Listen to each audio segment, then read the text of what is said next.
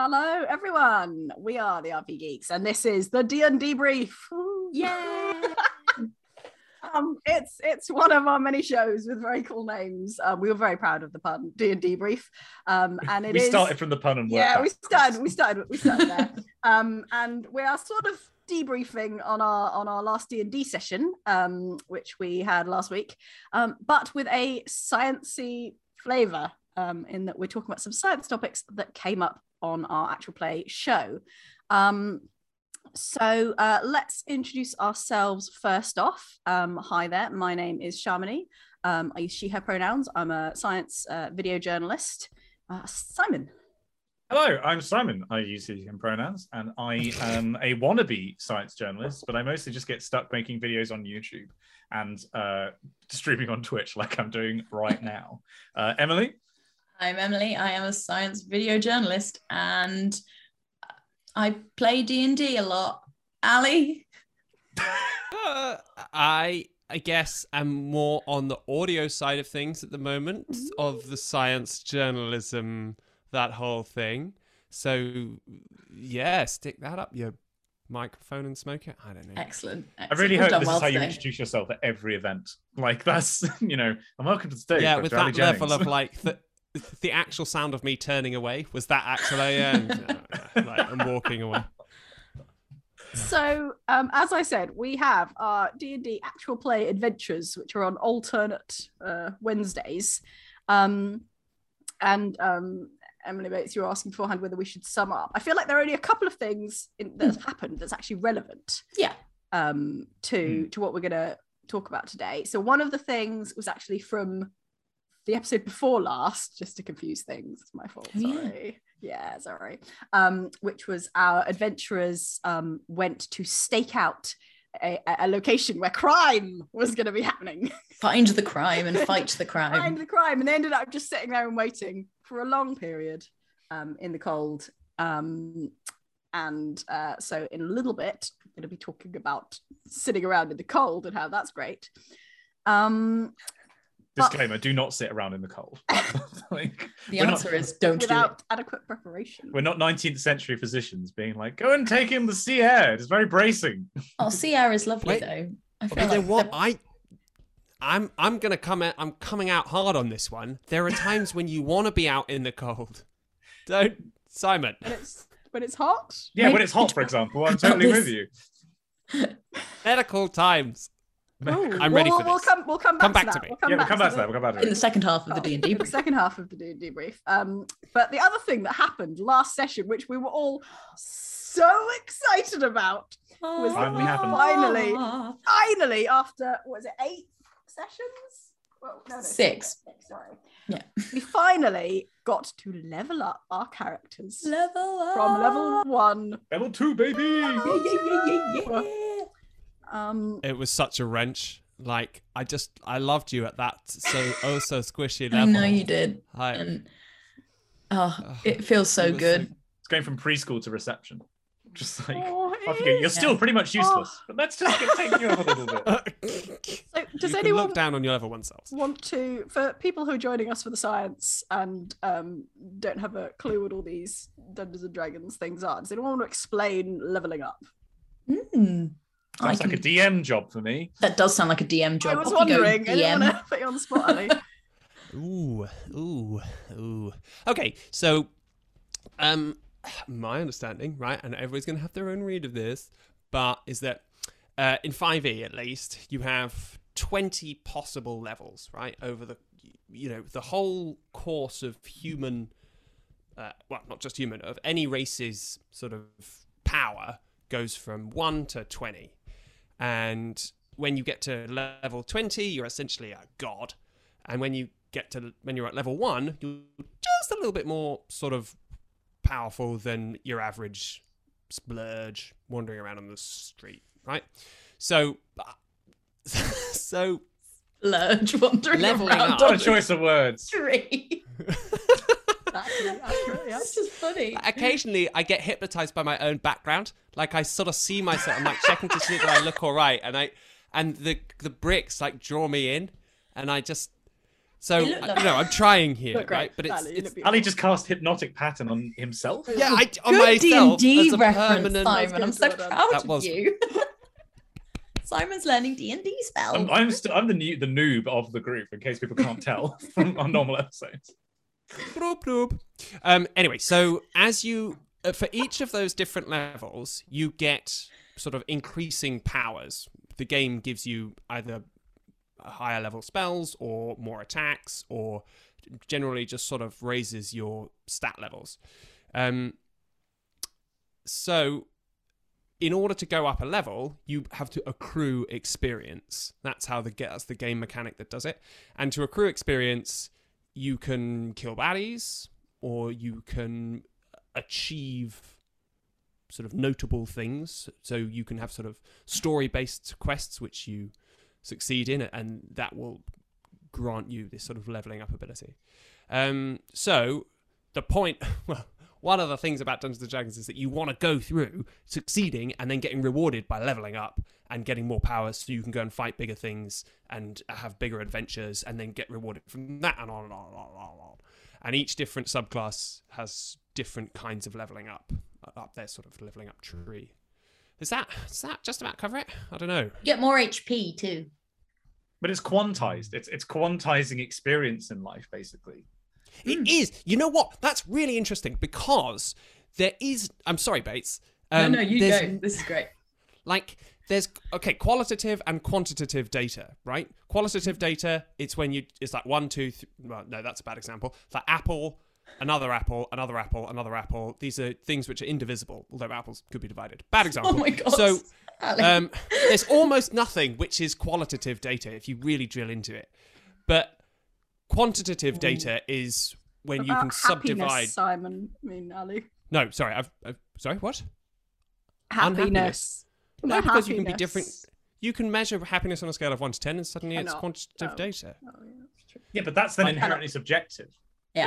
It's not an objective Quantify my Sure, happiness. I mean, objectivity and subjectivity are, that's irrelevant to this quantitative-qualitative divide. Like, No, what you're Anyway, saying I is mean- you can quantize almost anything. Yeah. Not I that think it is that's the better quantitative. way of That is thinking better of it. way. that's a Yeah. really good way of looking at it. Yeah, maybe a quantum, like a Oh, quark. That's a quantitative. That's qualitatively different from another quark. You can't have like 2 bits of quarks, right?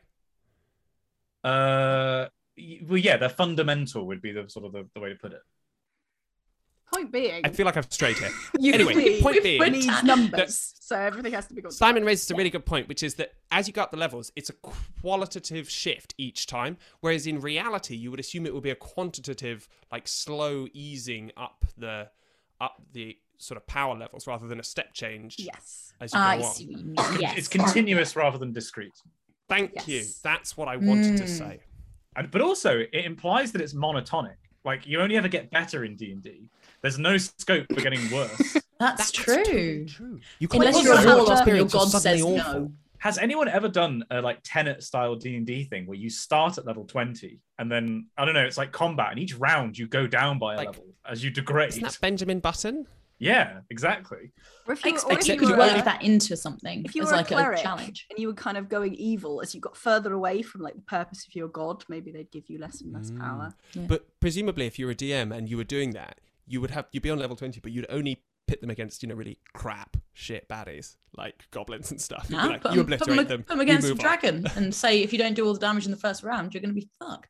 Farsight does make a very good point in Twitch chat, saying that the deck of many things can lose you levels. So Yes. there is a mechanic, but it's not exactly. It's not like common. It's not built into the game to degrade over time.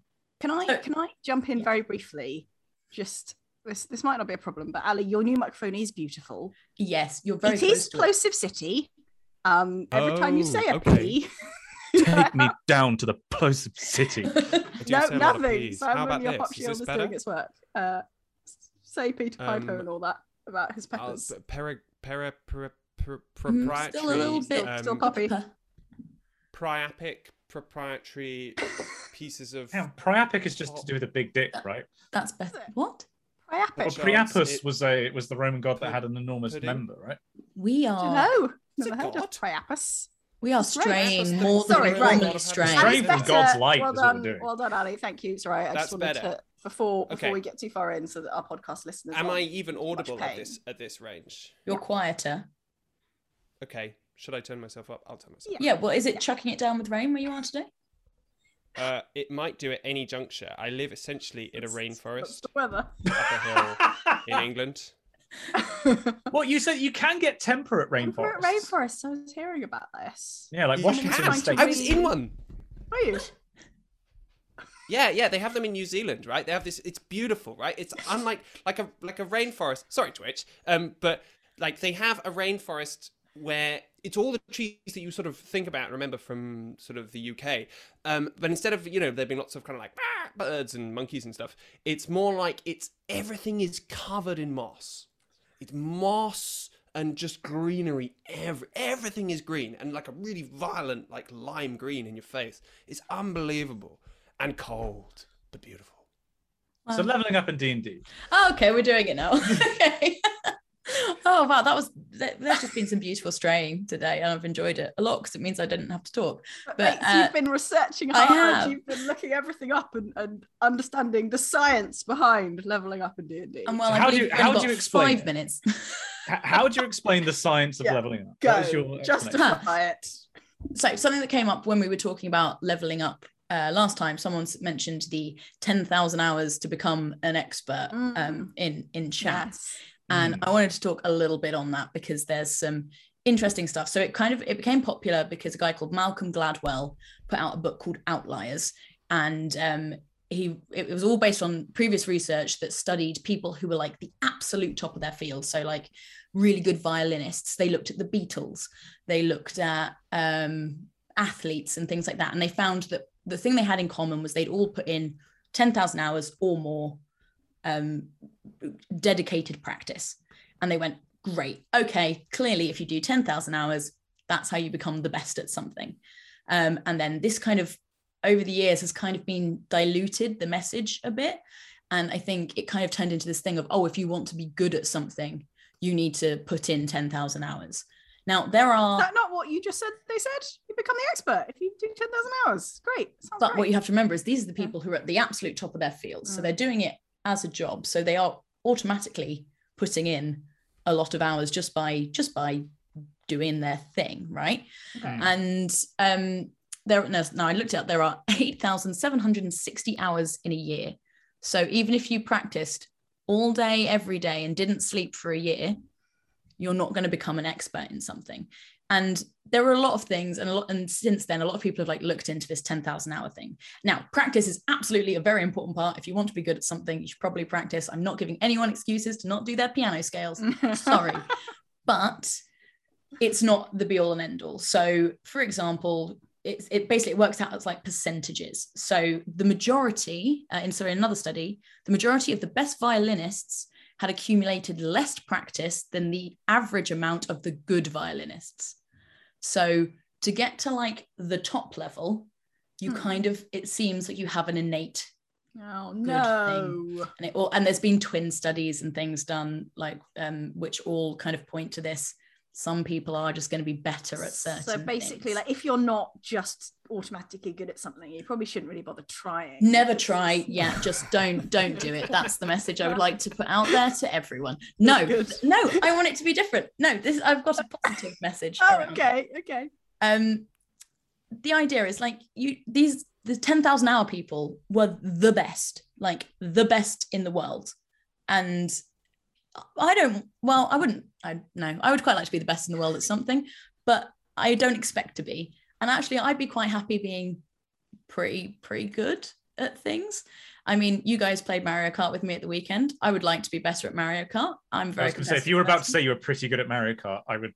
I will throw the controller at you from here. Like I was amazing at Mario Kart. Sharmony played Mario Kart for I the have first time and innate was talent. really good. Yeah, that is true. You did have an innate talent for it. Yeah. Yeah. You also had all the assists on. Yeah. We're not gonna. Wait, so you're saying you don't need to be level 20 at the things you do, but you want to be at least level 3 because level 1 sucks. Yeah, that's a really good analogy. That's kind of what you've been saying. I just think the 10,000 hour rule, it kind of perpetuates this like idea that we can all be great at anything that we put our minds to, which can actually be like quite detrimental to people's sanity, including my own. Like when I was younger, I wanted to be the best at everything I did, and if I wasn't, I would like not be really like mad at myself. And classic high achiever turning into anxious adult kind of Simon, but based on, I find that interesting that that's based on like working hard, because I found that after there was a certain point, I think a lot of people have the experience where you're quite good at things and you don't have to try, and then you hit the point where you have to try and you're like, what the fuck is this? This is not what I signed up for. Like, no. That's a good, but then that kind of also plays into it, right? You would just, I mean, I think I was the same, like up until a certain age, I didn't have to do any work and it was all fine. But again, that kind of, when you get bad at something, then you think you need to work really hard, and it kind of perpetuates the myth that people sort of rise up through society based on, I'm confusing what I'm saying in my head, but like, do you know what I mean? Like it's based on how much money your parents have. That's literally the primary indicator of success. Not about skill. It's not about work. So none of us should try.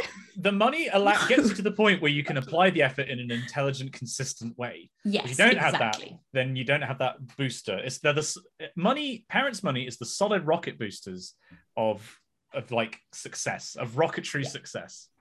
Yeah, blind fish ideas in Twitch chat.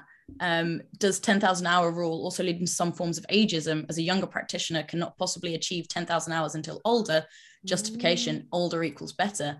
And like, you get kids who come in and beat chess grandmasters, and I don't have any data on like how many hours they've put in. It's probably a lot, but I bet they haven't done 10,000, whereas that chess grandmaster almost definitely has played 10,000 games of chess. Probably. Also, if the last few years have taught us anything, it's that a couple of hours of Googling can turn you into an expert in literally anything. Like, the 10,000 hour expert rule, or, just a couple of hours of Googling, say 2 hours ago, you might have just started reading some articles. Who knows? But also, could we fix a lot of the anti-vax problem if we just said to people, look, you can really understand this. If you spend 10,000 hours Googling and then they disappear for a bit, but then like, how many years later you're like, oh, this problem's come back to roost. Because then they actually understand it. But then if they actually understood it, you'd hope they'd. Well, no, but that implies you can get a proper education from Googling, which what if you isn't. Well, it's a bunch of facts. It leads to the question of Skillshare. Are we educating people? Yeah, thanks to this week's sponsor. In Googling, as in, are we teaching people facts, or are we teaching people to be able to learn? Whether that's teaching like online skills about how to find information, or and there's also all this. Sorry, go on. That's also the case though with leveling up in D&D, right? Because it's like individual experiences that just add up to give you experience. It's not like a big arc of I'm slowly going to learn how to get better at this thing. It's I do this thing X number of times and that equates automatically. To yeah. Right. But so I was thinking about this. So because you would expect like a curve, right? But at some point you couldn't ride a bike, and then there was a flip and you could. There was a time when like you probably got better. But at some point you have to say you couldn't ride a bike, and at some point you had to have been on the side of could ride a bike. Yeah. So, but that. Go on. Well, I was going to say, like, that kind of touches on. Ali and his microphones. Don't take the roof off my house. It's suddenly incredibly dark in here, and this microphone is black. So I don't know. Oh, I made so the because what we're kind of circling around is the quality of your 10,000 hours. Like 10,000 hours practice doing what, right? But we're not saying you have to do 10,000 hours. And also 10,000 hours would be to get to like level 20, right? And to become a god. So we've just jumped up to level 2. So we've done a little tiny jump. And so maybe we've done, I don't know if and that's the other thing. Cause I think it's not an straight line on the 10,000 hours. Like you don't do 1 hour and get this good and then you get a little bit the same amount better, because I think they say the leveling up, the first 20 hours of learning a new skill, you get infinitely better. Like you suddenly, and then after that it levels out, and it's actually like a lot harder to get like actually better at things, which would make sense with the leveling up in D&D, because you need more XP to get from level, say, 5 to 6 than you did to get from level 1 to 2. So that fits with an actual graph that you But it's another problem though, that you get better at well, obviously you choose, but you get broadly better Yeah. from doing specific. You could just talk to people, and then you could get stronger from that in D&D. Yeah, and I think you kind of have to rely on. So, like, Infinity is an open book, right? I was thinking about this because I was like, oh, I can just explain how each of us would have like got our skills, and then I realized I can't explain how either of you two got your skills because Sharmany's being sneaky and not telling anyone anything, and Simon has yet to explain how he's going to use his key. So, key, not for a door, monk key, like spiritual key. Right now, Uriel's just let me in. Let me in. Oh, I finally got my key. But I think it's I like the idea of using that to explain. So the things that can happen when you're leveling up, you could get a new spell. I know, and I can use this new spell. Or let's say it's a weird feature like key, which might need some more explanation. But it's like a thing that you've learned. I feel that fits in with what you were just saying. Exactly. So funny you should say it. So like with wizards, right? Yeah. They're a really nice one for leveling up because if they gain access to more spells, wizards read their books to like learn a new spell. Yeah. So that's great. That makes sense. One, right? They go, oh, I shall learn this new spell, and in the morning, I know the spell now. I love that. Warlocks and clerics, you could be like, I am your patron. We don't really have any patrons with our campaign, so we don't quite know how we're working them in the world. But there are some things that do make sense within D&D lore as to why you're gaining new skills. And then you get sorcerers who don't even explain how their magic works, and so it's very hard to decide. Sometimes they don't even say they're magical; they say they're a fighter or something. Right, and that's a very our home game reference. Damn it. But I was thinking about like fighting classes, right? So fighters, that kind of makes sense because you think they've been exercising, they've been fighting, and then they go to sleep, and the next day they find out. So at level 2, they get action surge, so they can hit one extra time in a round, and that makes sense because if you practice for long enough, you eventually get strong enough and quick enough that you can swing your sword an extra time in that 6 seconds, and I think that makes sense to me. And so physical classes, nice and neat. Well done, physical classes, nice and easy to explain. We have to pretend that they've been like practicing in their downtime and they've been getting it up from like 1 and a bit to 1.5, but like not good enough to use in combat, and then like now I can do it. Or even like Fellowship of the Ring. Combat. Sorry, go on, Simon. But that scene in Fellowship of the Ring where Boromir is training Merry and Pippin. Like that's him. Yeah, it's a lot of strong montage getting the work. XP up. Level up the halflings. A lot of montage work, a lot of great songs playing in the background. Like attack. I was looking into what the No, Ali, sorry, I've talked those. You talk. I was looking into the very briefly what sort of brain rearrangement you can get if you're an expert versus a non-expert. Am I going to steal your thunder, Bates? No. You could, when you mean like someone punches your head in because you're an expert and people don't like experts. Yeah. Do you guys know about chess boxing, right? You all know about chess boxing. No. Wait, what's chess boxing? You don't know about chess boxing? It's the you best take someone's piece, you get to punch them in the face. Is that what it is? It's the ultimate sport. It's I don't know which one goes first, but I think white normally goes first. A minute of chess, and then a round of boxing, and then a minute of chess, and then a round of boxing. And obviously, boxing quite bad for your brain. Like can't boxing cause actual brain damage? That's why it's the ultimate sport. No, because you can win via knockout or via checkmate. So you could just be you could front load all the chess stuff. We go in as like, I was going to say Gary Barlow. I think Gary if you're Kasparov. front loading, you front load the boxing. Or you go in like Mike Tyson. You're like, I don't care how good you are at chess. Because I feel like anyone can probably, with a basic understanding of chess, can survive 1 minute of chess. Like if they take all of their time on the turn, right? They can survive 1 minute. But if you put like a little nerdy chess geek in a ring with Mike Tyson, they're going down immediately. Very dangerous. And then the boxer wins. So I think you front load the boxing. It's 10 turns of physical damage that they could be receiving, right? But think how much boxing training does it take to be able to survive a round of boxing? Well, it depends right? who you're fighting. Maybe not that much. If you just defense up. And if you train me for like 10 hours on good boxing technique to defend blows, and then you put me in with like Hathor Julius Bjornsson, the Mountain from Game of Thrones, like I would be dead. He would stomp on you. With some training, Simon, we could do this. Anyway, I've trained for this moment. Okay. As my head gets caved in one punch. Okay, here's a question. happens in If we boxing? did RP Geeks chess boxing, who would win? I don't want to do boxing. No boxing. Stop distracting from the research, I Emily. want to know the answer to this question, though. Who do people think would win? And how? I'm not very good at chess, and I've never boxed. I'm really bad at chess. And Um, I'm really okay, bad at we boxing. can't. I've been punched once. I've been punched in the face once, right? And I was actually in a fight with a friend. I was like, we're gonna have a fight, and it's fine. And he was like, can we punch each other in the face? I was like, yeah, we can punch each other in the face. It's a fight. So we had this fight. He punched me in the face, and I fell over in the fetal position. That was the first thing I did. And then the fight was over. Like. It sounds like an 18th century gentleman's duel. Like, you were very civil was. about, like, no crotch shots, punches in the face are allowed. Totally good. We'll do this in New Jersey. Everything's legal there. And I Everything's really legal thought, in like, New Jersey. after the rules were down, I was like, yeah, okay. I mean, I'm 100% ready for this. Yeah, comes at you fast.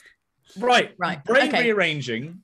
Yes, yeah, With yeah, yeah. experience. What is that thing? Yeah. Oh yeah, so this is why it's relevant. So apparently when you become an expert in stuff, originally they were a bit confused because it looked like the amount of activity in the parts of the brain which are sort of associated with what you're trying to do goes down.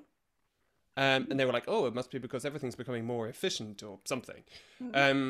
But what happens is actually a lot of it gets like sent out to different parts of the brain and in a much sort of broader network. So if you're a beginner, it's all localized in some bits, and then if you're an expert, it sort of gets spread across the whole brain. And I'm thinking that with the D&D, because it's sort of experience thing, right? It's about learning about your environment, about all the different cues, about what kind of things, the possibilities, all that sort of stuff. And I'm thinking with D&D, sure, you're a fighter, you go through a really intense, thinky, social sort of quest, and you suddenly level up at the end of it. That's utilizing different parts of the brain to link into what is your initial fighting style. Like maybe at the end of it, you're not thinking, you haven't learned how to swing your sword hard, but maybe you have learned that, people often have a little gap in their armor, right here, because that's a sort of social mark of like success. You go, and then, Yeah, I like that. This culture with the little armor hole was a mark of success. Little armor hole right here. Yeah, just right here. status symbol in this community. For podcast listeners, we're pointing to the middle of our chests.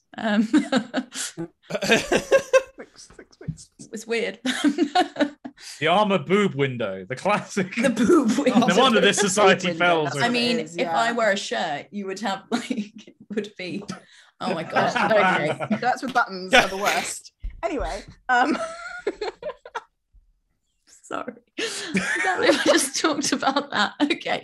right, stay on topic. Stay on topic. This is what happens when we don't stay on topic. We're going down the Death Star spectrum right Leveling now, up. and Emily's just veering off left, right, and centre. Somebody's at the back going, stay on target. Talk about experience. Oh, I wanted to talk. No, bring The it back. tangent came from behind. So in You got it. So Infinity is a robot, right? So my leveling up is actually quite easy because it's just either, and also she was damaged before, so it's her kind of like defragging or not that that's happened this time, re-downloading like Yes. old programs and things like that. So Yeah. my leveling up is really easy, and I built the character purposefully for that. Does that- I have a question about a robot leveling up, because when I install updates on my computer, it's just the software. So is there a way that Infinity could get physically You could Well, download more RAM. So- better? Infinity. Oh, I feel like it's not. No, I don't think it's. I'm not going to call this a spoiler. Like Ali, when you they can hit shout really someone with quickly their if you think I'm gonna spoil shillelagh, anything. like, are they Infinity hitting harder? was a higher level. Spoiler! Wait, what? Don't do that. I couldn't Infinity take the risk. Infinity had the ability to arrive on Braxigan 2 and Terraform the entire planet. planet. Yeah. Well, But you the don't know Iron if it's Giant. the entire planet. She arrived on Braxigan 2 to terraform it, right? Yeah. She was very high. Current level robot. Infinity She's now a could little not bit rogue. terraform a planet other than Yeah. growing one daisy, Yeah. like every so often. You're the So- Iron Giant. You've crashed on the planet, and then like little Hogarth has to teach you how Yeah. to be a person again. Infinity going into the sky, going Superman. Infinity. Okay. Yeah. Okay. So Infinity hardware is already in place for leveling up, but it's the programs that aren't. Nice. You're a Tesla. You're getting software updates that unlock, like, because you know how like they're all the same hardware, but you have to pay extra to get the bit of software that allows you to go faster or further or whatever. Yes. Okay. And there's one more thing I want to talk about because I feel like I should wrap up pretty quickly. You level up in D&D after you take a long rest, 9 times out of 10. Yeah. And this kind of makes sense. If you think of deep learning, right? Machine learning, deep learning. They take in loads of inputs and they create a algorithm that will respond to new inputs based on the training data that it was trained with. And there's a theory that... Are you about to say that neurons change the strength of their connections as we sleep, like the weights and biases in the machine learning model do? Slightly, yes. But in a specific way. Cool. So... it gets a bit complicated, so bear with me while I try and get my own brain around it. There is a problem with deep learning in that if you train it on too specific a data, if you give it something too different, it won't make any sense of it and it can't understand.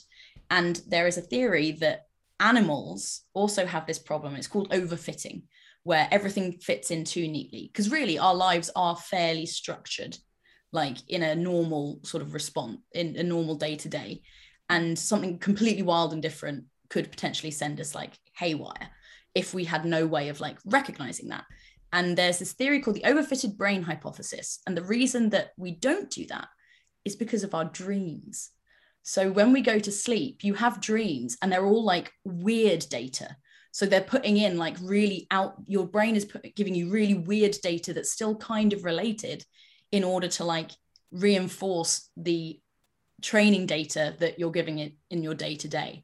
So your brain is creating its own like crazy new data points so that if something weird does happen, it can understand it. Simulating outliers. It's really cool. And I'm sorry it took me so long to explain it, but it's super cool. And so dreams are your brain's attempt to avoid overfitting. Yeah, and there was a really good, so basically dreams they call them noise injections that serve the purpose of not enforcing what is learned when awake, but rather counteracting the overfitting associated with that learning. I like that. So basically going, hey, everything seems to be set in this one little bit. What if it wasn't? And it was actually, you were flying. So when we talked before about the Tetris effect of people like seeing and dreaming in code or dreaming in Tetris after they've done a lot of that thing. But every time we talked about that, there's something different about, like when you're coding, for example, it's like you were seeing the code flying towards you, or it was in like a different syntax, or in Tetris, it was like seeing it in the sky. Is that a similar thing then? Is the brain rebelling and saying, you've done a lot of this thing, so why don't we vary it and we'll play Tetris on the sky instead of on a screen? Just in case in your life, suddenly the blocks start falling from the sky, your brain is ready. I'm prepared for this. That's kind of what it is. And obviously you can't, so I think it's called domain randomization in AI, when you give like really weird data into a thing to try and like help it like be able to make sense of more stuff. But you can't do that when you're awake, because if your brain started being like, actually that tree's a dragon and it's going to attack you, then that's not good for you. That's very bad perception from your brain's point of view. So, but that it's like, oh, but it's okay because we go to sleep for 8 hours and then we can like start reinforcing and give some weird data to like be able to handle anything. Is kind of the point. You hear stories of like like geniuses in a field having visions in their dreams. Like Ramanujan did like this with maths. And is that like you're taking the logic that you've learned during the day of maths or physics or whatever it is, and then you're randomizing it a bit. But if you randomize it in a particular way that perhaps your brain is predisposed towards, then it like still makes sense within the logical constraints that you've learned, but it's just new. Yeah, that makes perfect sense, actually. And I hadn't really thought about it in like those kind of like revelation dreams that people have. But that does kind of make sense. Thinking outside the box in your day-to-day life is usually unhelpful. Like thinking of random wacky things, it's not useful. But if every so often your brain has a go at it, it like sometimes could come up with something. Yeah. And my granny used to say, like, if you had a question and you didn't know the answer to it, you can remember it, you just need to remember it, write it down before you go to bed, and you'll wake up and you'll probably have thought of the answer. I wonder if that's a related thing. I mean, this is a real like new theory, and it's not being tested. There's no papers on it really. It's Eric Coel. I don't know how you say his last name. Koel. If anyone wants to look into it, it's the overfitted brain hypothesis, and it's fascinating. Yeah, like, and I've just found one of the notes I wrote that I thought makes sense. Self-generated corrupted inputs. I just thought that was amazing. That was really cool. Oh, and one of the examples was dreaming of flying may help you keep your balance while running. Yeah. And I don't, and that kind of, and I was like, and that makes, but I mean, there's been a long time of like a lot of research into like going to bed after you learn something to like reinforce the neurons and the pathways and things. But no one ever was really sure why. And we still have no idea really what's happening in the brain while we dream. But I really like the idea that actually it's your brain being like, I'm going to make it all a little bit weird, and then everything will be better when we wake up. That's great. Yeah. And then maybe if you do that, you could know a new skill when you wake up. And that brings me to my question that I want everyone to answer. If you could learn one new skill when you wake up tomorrow and you just know it, what would you want it to be?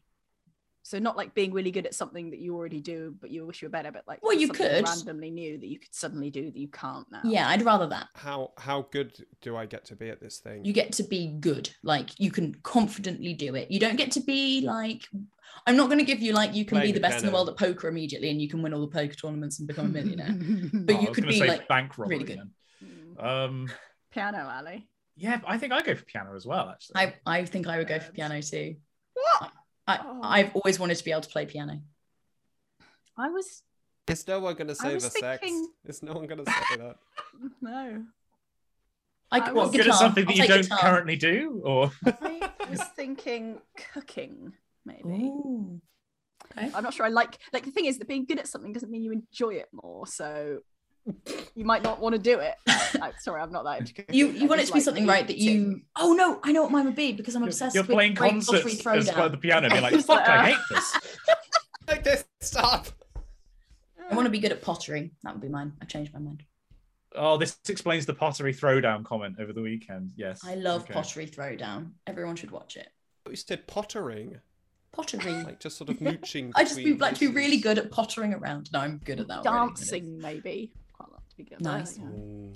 Nice. But I don't do it very often. I'm trying to think of something that would be actually useful, and none of these things would make a difference in my life. Which is why I was thinking of cooking. Like, I'd be good at speaking Spanish, so I can actually chat with my fiance in public about other people and have them not understand what I'm talking about. That's cool. Yeah, that's language. High risk. Spanish, very widely spoken. I was going to say, yeah. Not in this country. It's not. English is synonymous with monolingual. Like, if you speak any other language in England, you're pretty much okay for most people around you. So, okay, cool. Good answers, everyone.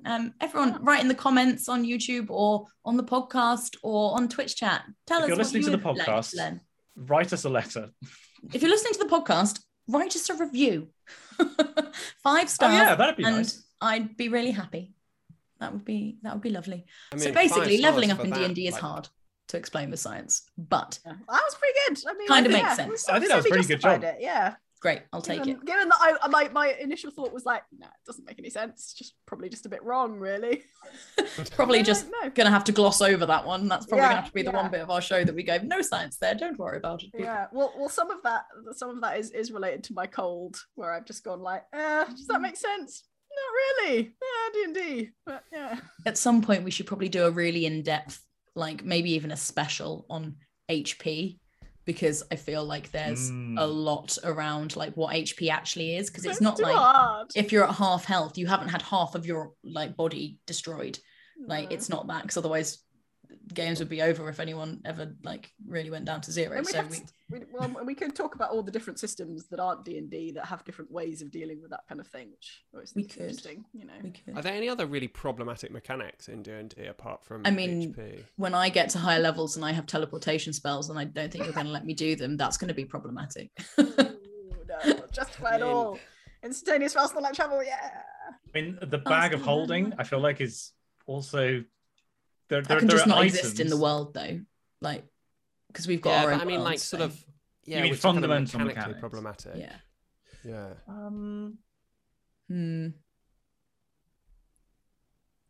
Well, that was too much silence for a Held for a show. advantage. You know how sometimes you can give out advantage to players, or like what's it called? There is a name for it when. Advantage. No, like when you if a player Inspiration. Inspiration. That's the one. Just a little boost. You can do it, folks. Because you were nice to that peasant man earlier. Oh yeah, yeah, but you can feel good about yourself and then like have a bit more confidence. And I'm sure there must be some science in why being confident at things can make you better at them. Yeah, Even false confidence. Yeah, I bet there is. I haven't read any of it. Or a future time, because I want to talk about the cold. Let's talk about the cold. Talk about the cold, Charmony. My character was freezing. We'd all gone out in normal clothes we sort of travelled north towards the pole, I presume we're above the equator, on this little planet. We were like up in the foothills of the mountains. It started snowing. It was the middle of the night. We did not bring adequate gear. And what happened was, I think my character failed a con save and lost 2 HP. So is that what happened? This was quite a while ago now. Yeah. Sounds right. Quite a lot of your HP as well. Which out of 8, yeah. Percentage-wise, It was very bad. So there are two like quite separate D&D mechanics for cold, which actually that was neither of. But one of them is when you are exposed to cold, and it was sort of what happened is that in the rules you gain a point of exhaustion, and the other one is that in D&D there is cold damage. There is a thing called cold damage, which is usually doesn't come from being in the cold, but comes from someone casting like cone of cold at you, or as a white dragon, and it's just going, oh god, I'm taking cold damage, I'm freezing to death.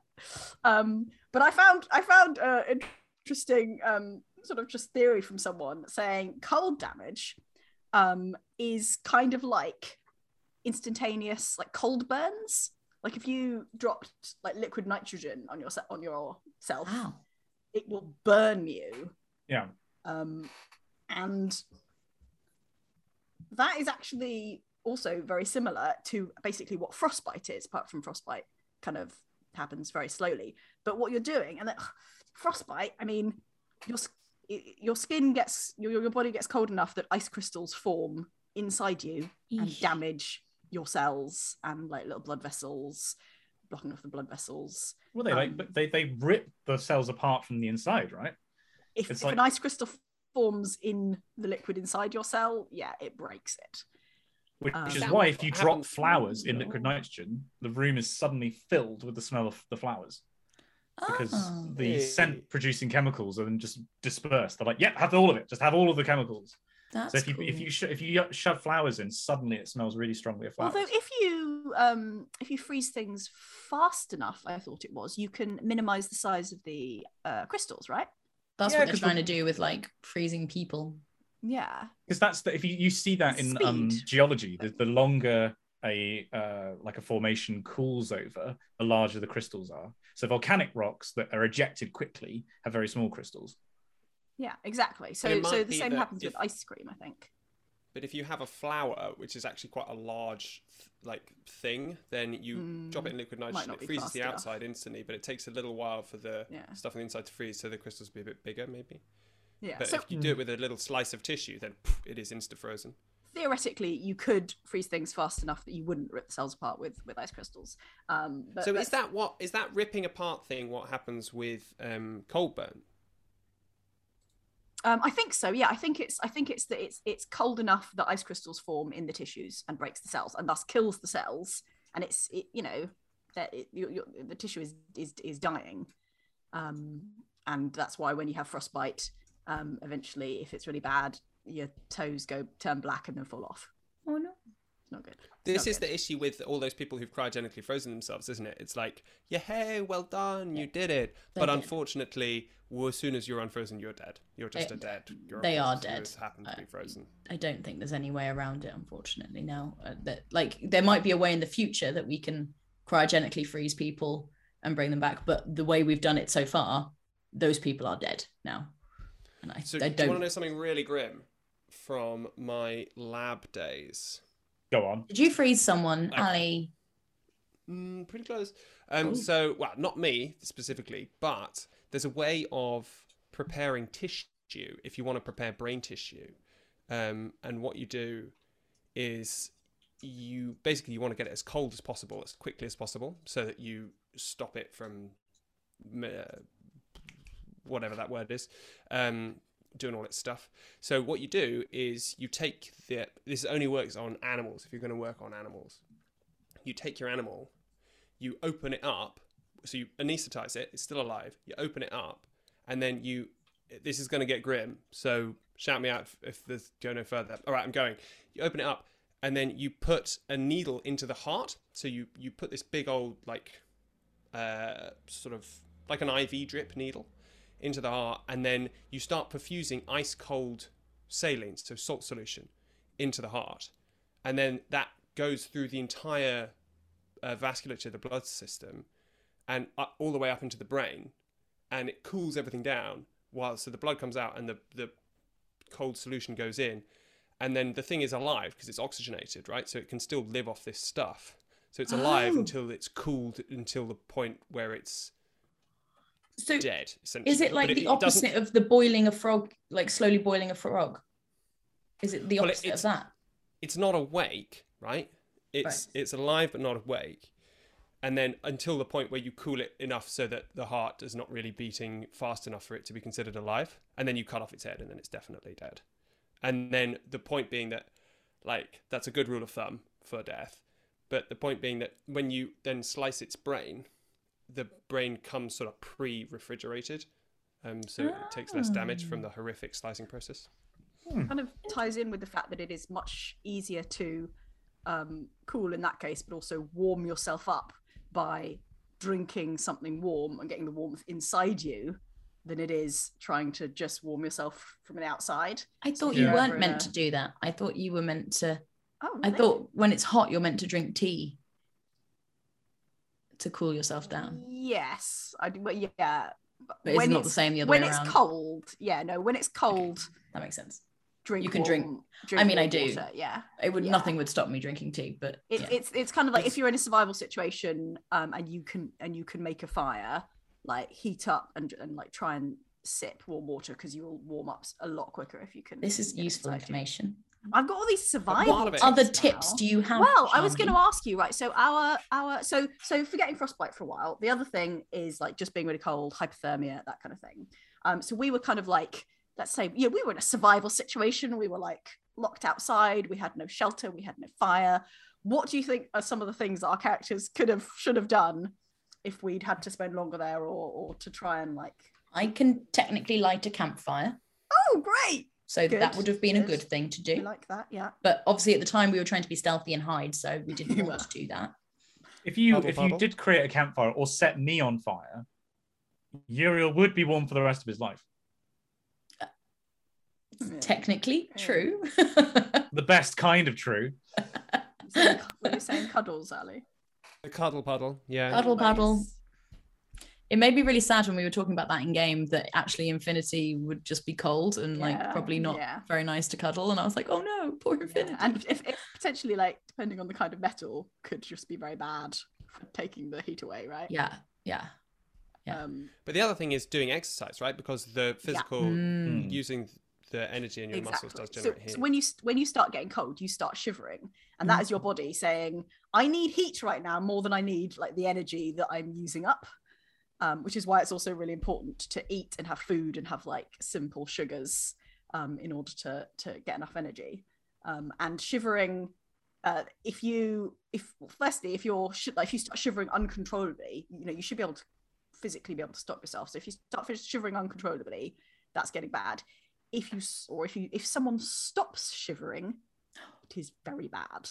That sounds in terms of that's like a horror thing, isn't it? Like, it's it, bad that this is happening. It means they're suffering from from like, more than just like mild hypothermia. Like they are going to be very ill. And hypothermia also just like muddles your brain. So it's very hard if it's happening to you to be able to like notice, and then it kind of stops your ability to, light a fire and do all those other things.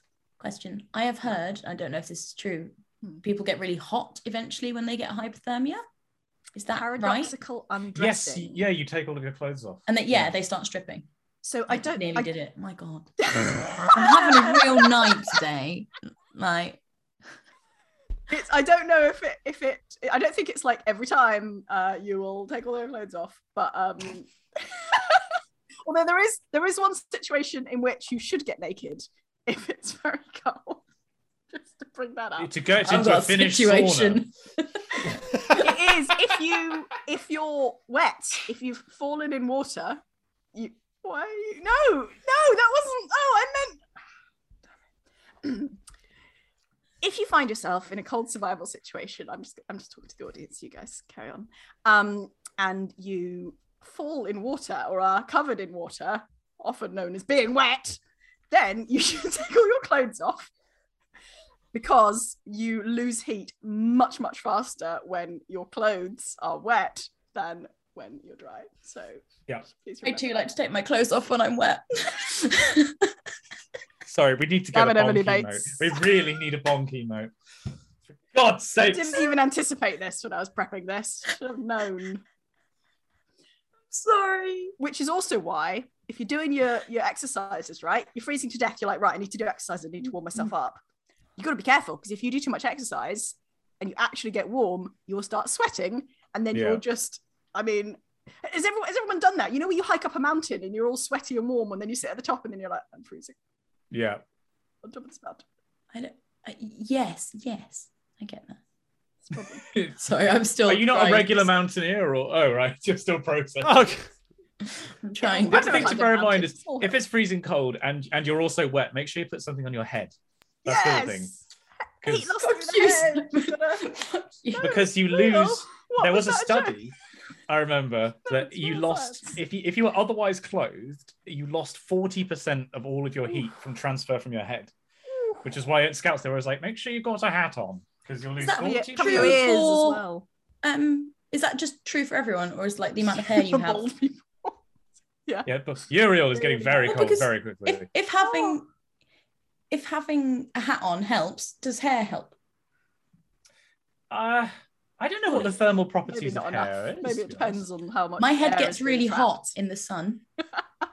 Yeah. That sounds good enough to me. Yeah. Does the kind of hat like matter as well? Like, do they all have equal insulating properties? Do all hats have equal insulating properties? Is that the question? I feel like that's a question which could quite easily be answered. No, it's a headline. Yes, and the answer is always no. As we traipse up the mountain, and thank God we got these sombreros with us. They provide just as much heat conserving properties as thermals. So my top tip: get your hat, not your sombrero necessarily. Mm-hmm. Eat a bunch of food. Mm-hmm. Try and find shelter. If you happen to have like a lightsaber and a tauntaun that recently died, maybe just stuff someone. Helps if you've lost your sense of smell. Yeah. Or your friends. If Luke had long COVID, it would have been a much more pleasant experience.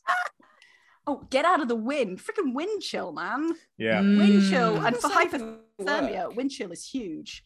It's just because of the conduction. It's just because if there's no wind, like there's less conduction. You are heating up the air around you, and the air around you isn't. So you have a little blanket of hot air around you all the time. Yeah, you call it a boundary layer in fluid dynamics.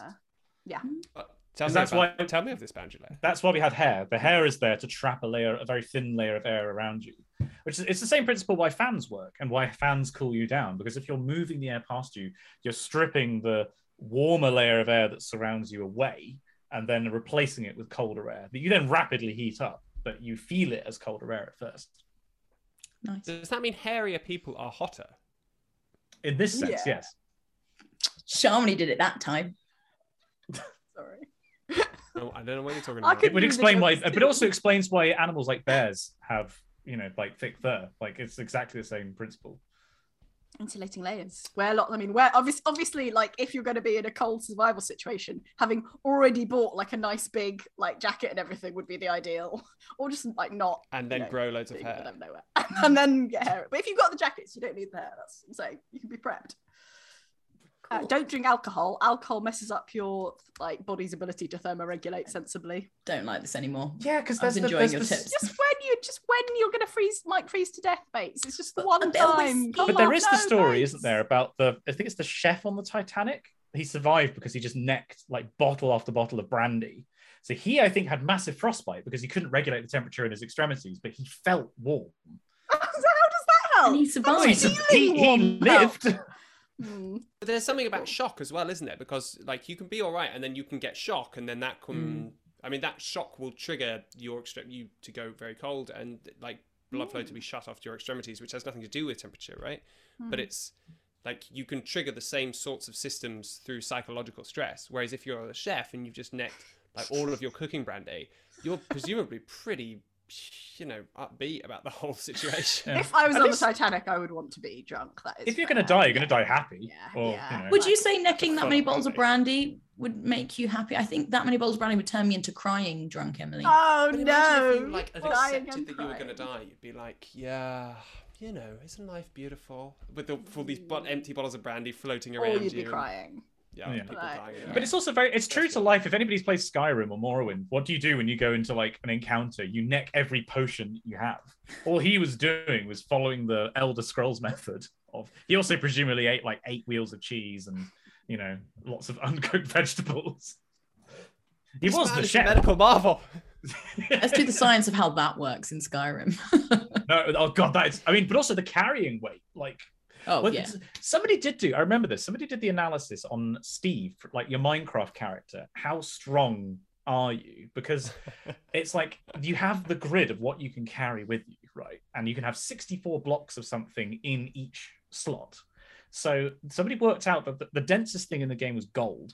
And if you filled every single slot in your inventory with 64 blocks of gold, and you're walking around completely unimpeded, it's the weight of the Eiffel Tower just in your pocket. Wow. Go Like Steve. it's wildly unrealistic. There's Can we one pause more. because there's a raid happening and say Oh, hi? Yes, we'll have to. what's that We'll we have to delete do? it from the We'll podcast. delete this from the podcast. But hello, Froodles Doodles. Thank you very much for the raid. Hi. You join us. We're Hello! discussing the biology of frost damage and just generally cold damage, I suppose, in D&D. We are probably relatively close, I suppose, towards the end of the discussion, but we've just broken out of this. We don't normally interact with chat much. This is because you're special. You're special. Very special. Thank you very much for the raid. But I guess the question was, right, for you, your character, Shamini, being outside in this sort of deep snow mountain kind of arena, and you took 2 points of damage, right? Which in Yeah. theory is 25% of your total HP. Bad. So how did that damage, would that damage have manifested? For hypothermia. Let me just read my notes on the symptoms of hypothermia. It's not good. It's not good. So start off. Don't your limbs drop off and stuff? But this all comes That'd down be to what we're frostbite. calling HP, though. Hypothermia is lowering of core body temperature. So it's your body temperature goes down, and then your organs start shutting down. Like So there's 2 different ways that things can go wrong. Either you can like shut the whole body down, very bad, or you can just freeze a bit off and then it sort of snaps off. sacrifice less the bad. limbs. Yeah, but it's usually both, isn't it? If you're exposed and out there. I'm not sure how it works in terms of, because for frostbite, sometimes it's permanent loss of fingers or toes or If what you have can't you. save them. Yeah. But I don't like what is the Noses threshold? sometimes. What is the threshold at which like it is irrecoverable? Because you hear stories all the time of people getting frostbite, but it eventually return. They get function back. Is it just Yeah, like the regeneration? regenerative. Yeah. Yeah, that's a really interesting one because we've not talked about that at all. Not even when we were talking about like healing and stuff like that. The regenerative potential of like biological tissue, because some things they can do whole legs, right? That's the lizard from Yeah. Spider-Man. And if we're That's talking like definitely tips of fingers and extremities, I don't know the numbers, but I think they have a higher turnover Yeah. rate anyway than like other cells in your body. Oh, So really? I think so. Your fingernails definitely go quick, obviously, because they grow. But because what is it? Every 7 years, you're a completely new person. Oh yeah. Because Ship All of the Theseus cells o'clock. have been- yeah. Yeah. But like, but also on the other, like, because if you restrict blood flow to an area for a certain amount of time, it can be fatal to restore it, right? Because that's what happened in Yeah. 127 hours. Like even if they discovered him Yeah.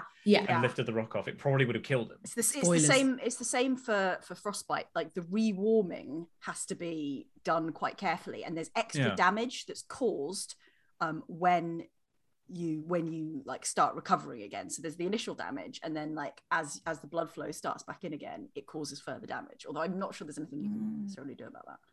Yeah, because when I have used to to warm do it up. cross country at my school, it was always in winter, and our PE kit was this ludicrous like short shorts and then like a what's it called, like a vest. And so it was like, right, go out and run 5 kilometers, and they used to say to you when you came back, like, right, don't, I know it's tempting, but don't put your hands on the radiator, because like you've lost all sensation in the hand, but it will do you more damage if you actually just put them on the radiator. I assume for that reason.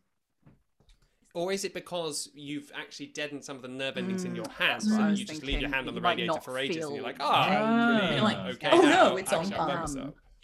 Yeah. But also, I just Googled something. I'm sorry, I broke the rule, but You're not there allowed are to things Google, Ali. You're not an expert. We put I lied. rules. I didn't Google it at all. I Googled it in my mind. I mind Googled this. That there are things called cold shock proteins, which are triggered by cold shocks. And What then do they they do well from this brief Keep reading. excursion into my mind Google. I would tell you that they bind RNA and DNA, and that's all I'm going to tell you. But Wow. yeah, I mean, they clearly That's do homework, something. everyone. Read about They're cold shock protective. proteins. I don't know if they're protective or not, but they exist. So Oh. Do you all have time for one more deeply disturbing and horrifying Always. story, tangentially related to being cold? Absolutely. Content warning for everyone. It's not Oh. good. It's gruesome. This is tangentially related in that it's about some people several of whom froze to death. But I made a film on it for work a few months ago, and out of all the films I've made, it's one of the ones that really stuck with me. And it was about the mystery of the Dyatlov Pass in Yes. Russia. Which I too know have worked something on a about. documentary on this. Yeah. But I worked on a documentary on this years ago. We'll just say years ago, when I was just starting out in telly, and it was like a docudrama looking at like all these like weird mysteries that came out from behind the Iron Curtain when it fell. And it like there were a lot of things like, was it a Yeti, and like things like that in it. So but I think they definitely Is this talked on about Discovery? Was It this was an American on- show? Like, Animal Planet and Nat Geo. And I'm in some of the episodes because I was on work experience and they needed an extra person to run around being scared of things. to play the Yeti. Great.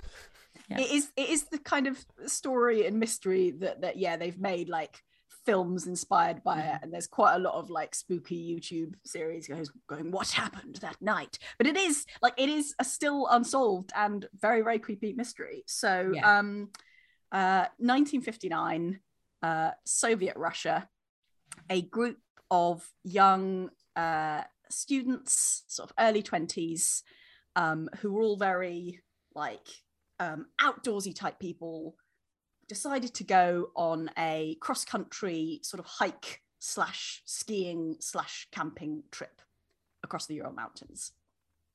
So off they went with skis and tents and cameras and diaries, and then they never arrived at the other end. And people eventually started to get a bit worried that they hadn't turned up. This was like a massive long trek through sort of complete wilderness. And they sent out search parties. And the search party eventually found, well, the first thing they found was the remains of their tent. Someone spotted a tent pole sticking up out of the snow. The tent had been cut open from the inside. When they looked in, their boots were still there, most of them, all their belongings were there, and there was absolutely no sign of them at all. And they eventually then searched around that area. They found another 2 of them, I think, further down this slope by a tree line, where there were the remains of a fire, and they'd, I think, died of hypothermia in the end. They found another 3 of them who had, it looked like they were basically at different places coming like back up the slope towards the tent, like they had like decided to try and get back to it, and sort of basically died where they were in the snow at different times. And then some months later, they eventually found the others. They found, and this is another survival tip, they had created a key thing about when it's really cold is you want to get off the ground, because you lose a lot of heat through the ground. So they found this a sort of like sort of platform where they put loads of branches down and put clothes on it, and that's sort of kind of thing, one of the things that you're supposed to do in order to not be in contact with the ground. And nearby they found the final 3 bodies. Some of those bodies were missing their eyeballs. One of them was missing a tongue. And not all of these people died from hypothermia. Some of them died from what looked like a really strong impact. So, they had, one of them had a crushed skull. A couple of them had broken ribs. There wasn't really like marks on the outside, like if someone had sort of punched them. It looked a bit more like if you're in a car crash and you have like the impact that breaks things. Mm-hmm.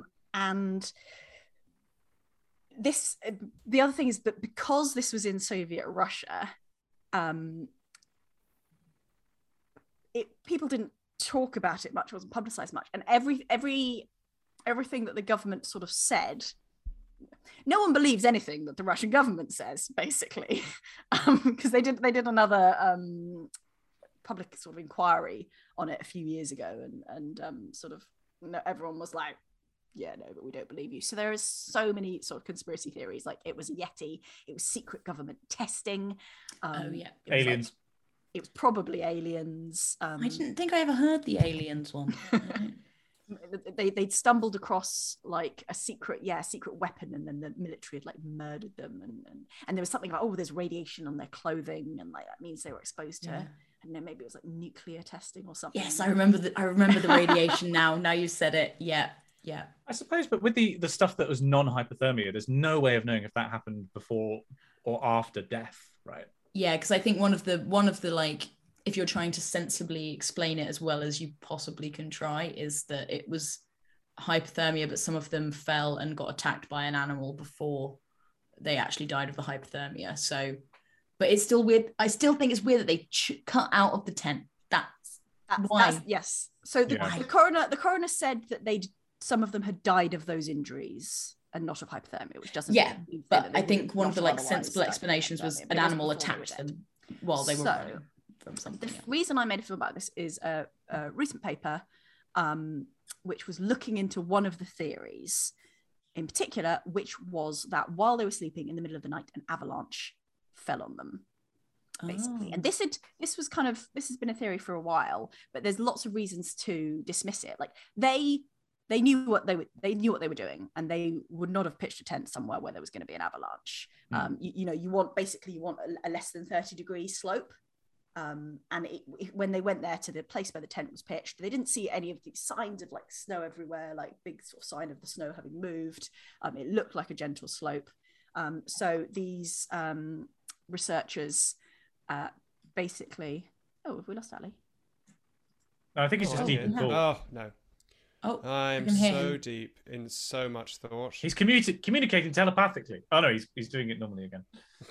Oh, did it really? So they looked into, could it have been a avalanche, and they were looking into basically a particular kind of avalanche called a slab avalanche, which is basically you've got all this packed snow, and then you've got a weak layer underneath where the snow doesn't stick together. So it's essentially like the whole thing is on ball bearings, and you could get a sort of chunk of packed snow that could slide down and land on you. They were also sleeping, all their skis were under the tent, so it's like a hard surface. And these researchers basically looked at like car crash data that people had done decades ago about car crashes against different kinds of materials, and the injuries seemed to match basically a huge heavy weight landing on you if you were lying flat on a really hard surface, and it could, you know, break the ribs, break the skull. And the idea is that the slope, although the surface of the slope was less than 30 degrees, like underneath there was a slight hump, which meant that actually at that point it was slightly closer. Winds during the night could have pushed more snow onto that, suddenly sort of tipping the scales. They would have suddenly woken up being like crushed and injured in the night, not knowing what was happening. And I mean, what were their thought processes at that point? Because they all made their way down to the tree line to try to lit a fire, and it didn't work. And once they'd left the tent in the middle of the night in those freezing temperatures, you can't go back. That's great. That makes a lot of sense, apart from the crushed skull somehow still made it out of the tent. Yeah. How? Could have carried it with them. Maybe. I have a feeling the footprints. This feels like the Joe Rogan walks, podcast again. Know. This we're talking about conspiracy. It's entirely possible. There's a lot of data that suggests that they were already dead while they were walking out of the tent. What do you think about that? They're actually zombies. Impossible. So. They were attacked by a gorilla. Do you think you could take a gorilla in a fight? I heard they didn't actually die. You know what? I know a guy who does that. He does it on every Friday. I can introduce you to it. Yeah. Oh, it's the gorilla's here. End of Joe Rogan. Yeah. So what you're saying is this was the potential, like, one, if we'd stayed up there for the stakeout, we could have ended up with our own Dyatlov Pass incident.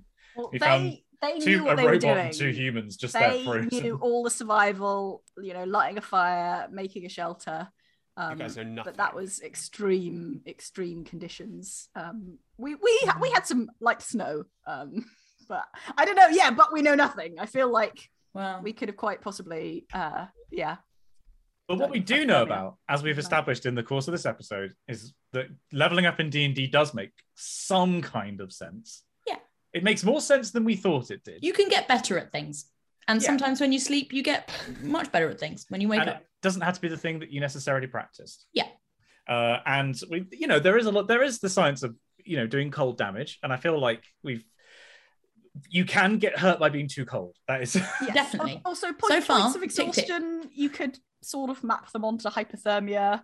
You get points of exhaustion when you get cold, you get points of exhaustion, and then you get bad at doing stuff, which kind of matches. Like, you're bad at doing stuff once you start getting sort of like lethargic. Being cold makes you exhausted. I'm just not sure that sort of. It's a point of exhaustion though, so it's not necessarily. One point of exhaustion means that you'll have disadvantage on all ability checks. Yeah.